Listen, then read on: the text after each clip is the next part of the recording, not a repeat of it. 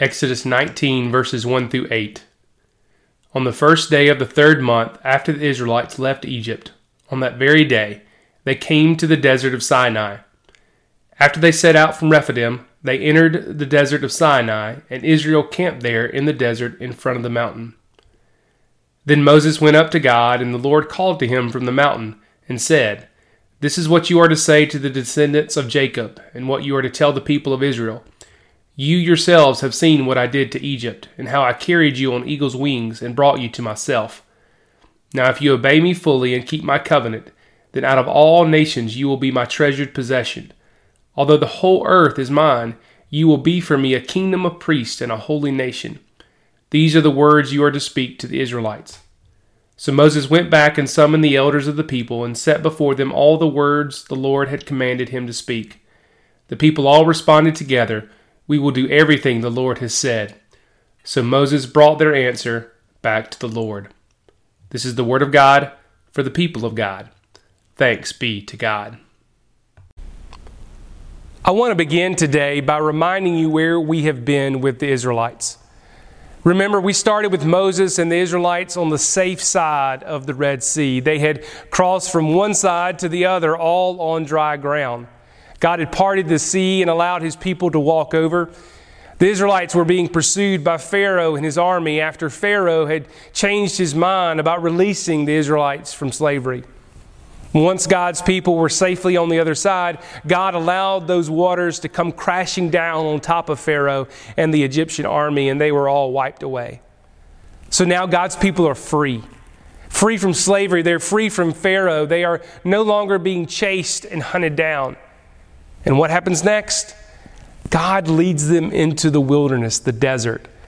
They go from one wilderness, slavery, right into another wilderness. You see, we began this series of lessons from the wilderness with this truth. The wilderness is the norm, not the exception. The wilderness is the norm, not the exception. As we read the Old Testament and as we look back over our own lives, we realize that the wilderness is the norm, not the exception. God is often leading us, and sometimes we put ourselves into the wilderness. But when God leads us into the wilderness, God does it on purpose and for a purpose. There's always a reason. There's always a reason for the wilderness. There's always a lesson to be learned from our time in the wilderness. Just think back over the last 2 months or so as we have all been in this wilderness called COVID-19.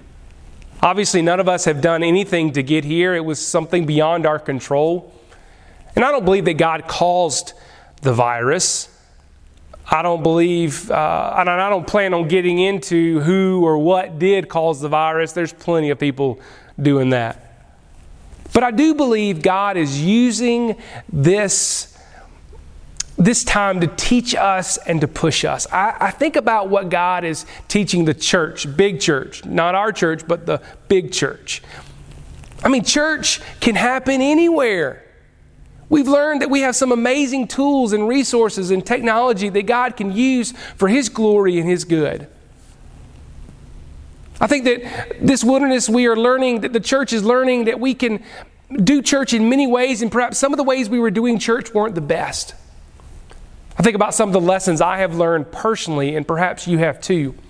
Now, I knew this before, but I know it even more now about how much my family means to me. I realize more now how much I need other people. Even though I would consider myself an introvert, I'm probably a social introvert. It's good to have other people in your life. I mean, the lessons abound, but when we dig into our scripture this morning, we realize that when God leads us into the wilderness, like God did with the Israelites, and like I believe God has done with us too, there is one overarching central purpose to it, each and every single time. Listen to our scripture. You yourselves have seen what I did to Egypt, and how I carried you on eagle's wings, and how I carried you and brought you to myself. Now, if you obey me fully and keep my covenant, then out of all nations you will be my treasured possession. Although the whole earth is mine, you will be for me a kingdom of priests and a holy nation.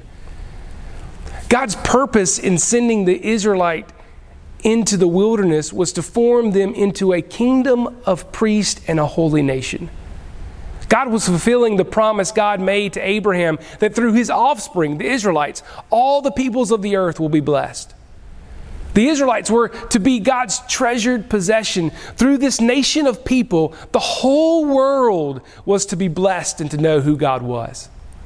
In the wilderness and through the wilderness and by the wilderness, God was going to shape God's people into a light to the nations, a city on a hill. That was the purpose of the wilderness.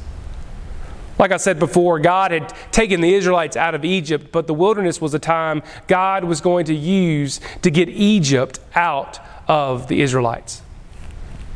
I think each and every time God leads us into a wilderness moment, God is trying to shape us into the people of God, a holy nation, a kingdom of priests.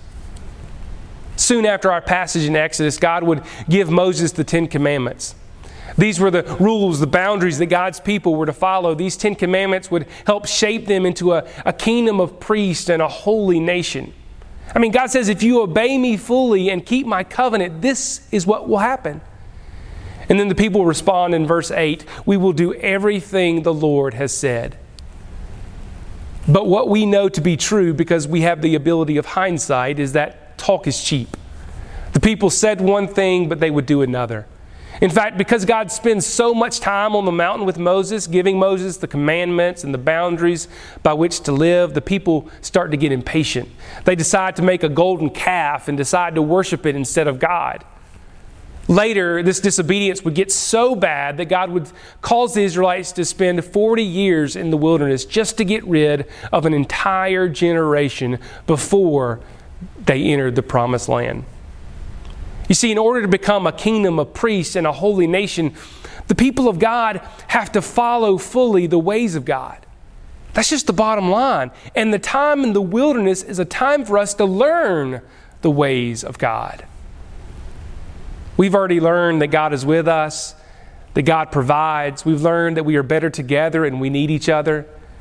Now, this morning, we learned that God wants us to become a chosen people, a royal priesthood, a holy nation, not for our good, but for the glory of God and the good of others.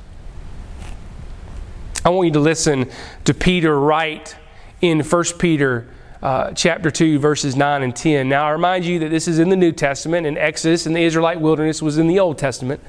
So Peter is talking to followers of Christ. He says, you are a chosen people, a royal priesthood. You're to be a special possession that you may declare the praises of Him who called you out of darkness into His wonderful light. Once you were not a people, but now you are the people of God. Once you had not received mercy, but now you have received mercy. You see, this idea of being a chosen people, a kingdom of priests, a holy nation, is no longer just a Jewish idea. Because of Christ, God has flung wide the gate of salvation to all people. Remember the promise to Abraham? His offspring would be a blessing to all nations. You see, through faith in Christ, we have become the offspring of Abraham. Through Christ, now God's promise has been fully fulfilled. If you claim the name Christian and you are a Christ follower, you are a chosen people, a royal priesthood, a holy nation. Now let me ask you, what's the role of a priest? What's the role of a priest? Again, in our passage from Exodus and in 1 Peter, God's people are called to be a kingdom of priests or a royal priesthood. So what does a priest do? Well, at the basic level, a priest's function is to help represent God to the people. They are God's representative. In the Old Testament, that function was regulated to Aaron and Aaron's sons and the Levites. We know that Catholics have priests, and so do other denominations. But we as good Protestants believe in the priesthood of all believers. Because of Christ and His sacrifice on the cross for us all, we go directly to God. We don't need a mediator, or at least a human mediator. We can pray to God directly, talk to God directly. We are all priests. But remember what the job description of the priest was? To help represent God to the people. We are called to represent God to each other. We are called to present God to other people. We are called to be a city on a hill, a light to the nations. We are called to tell and to spread the good news of Jesus to all who will listen and who have ears to hear. See, there's two things. One, the wilderness time is a time for us to be formed and shaped into the kingdom of priests and a holy nation that God desires us to be. We become the people of God by following the ways of God. Especially given the wilderness time we are in, it is a prime time to focus on prayer and reading the Scripture and fasting and small groups, studying God's Word, being still and quiet and listening to the voice of God. Just like the Israelites, a lot of the distractions we would have had during this time of year are gone. Sure, do we miss them? Absolutely. But just because we miss them doesn't mean they were good or necessary. God is allowing us and giving us more time to focus on Him. Remember, God provided for the Israelites the manna and the quail in their wilderness. With that, the Israelites didn't have to spend time searching for food. It was one less thing they had to do and one more way that God revealed Himself to them. But while the wilderness is a time of forming us into a kingdom of priests and a holy nation, we don't have to wait until we're out to live into that identity. We can start being priests in the wilderness now. There's a whole world out there that is hurting. There's a whole world out there that is lost, confused, hopeless. And here we are. We know the hope of the world, Jesus. It is in the wilderness and during the wilderness where we need to be sharing the hope of Christ with the world. So who in your life needs a priest to come and present the hope of Christ to them right now? Who in your life needs you to go to them and to share what Christ has done for you in your life? Listen again to what Peter says in 1 Peter 2.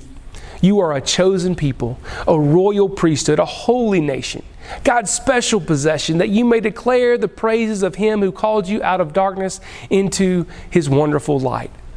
Once you were not a people, but now you are the people of God. Once you had not received mercy, but now you have received mercy. Those of us who have through faith received what Christ has done for us know that we were once in darkness because of our sin. We were lost too. We were without hope. And we need to remember that feeling. We need to remember that feeling so that we will never want another human being to feel that way. We were once in darkness because God has brought us into His wonderful light. We were once not a people, but now we are a people. We once did not know or have mercy, but now we have received mercy. As God told the Israelites, you yourselves have seen what I did to Egypt and how I carried you on eagle's wings and brought you to myself. You see, the Israelite story is our story. We were once slaves to sin, but through Christ we have been made free. God has carried us on the wings of eagles and brought us to Himself. Now, even in the wilderness, we are called to be a kingdom of priests and a holy nation to present the hope of Christ to the world. Again, who needs to hear about the hope of Christ that only you can speak to, that they will only listen to you? God is using this wilderness moment to prepare us to speak the hope of Christ to the world, starting in perhaps our own backyards or even in our own homes.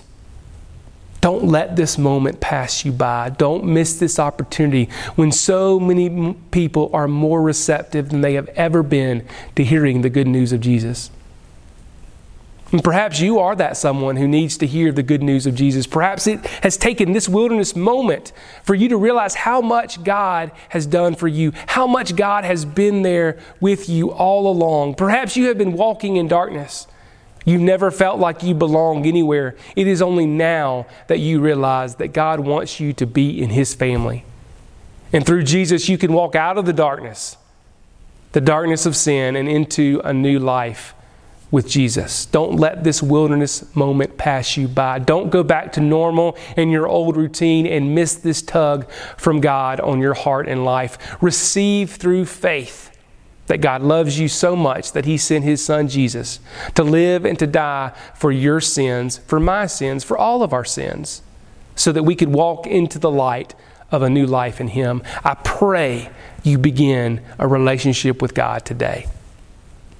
Listen, I hope and pray we won't be like the Israelites. They said they would listen to God. They said they would follow His commands and His covenants, but ultimately those words proved to be empty. We have an opportunity in this wilderness, to follow the ways of God in order to be formed into the people of God. What a holy privilege we have to be God's representatives here on earth. Let's not take it lightly. Remember this: God loves you, and I love you. Amen.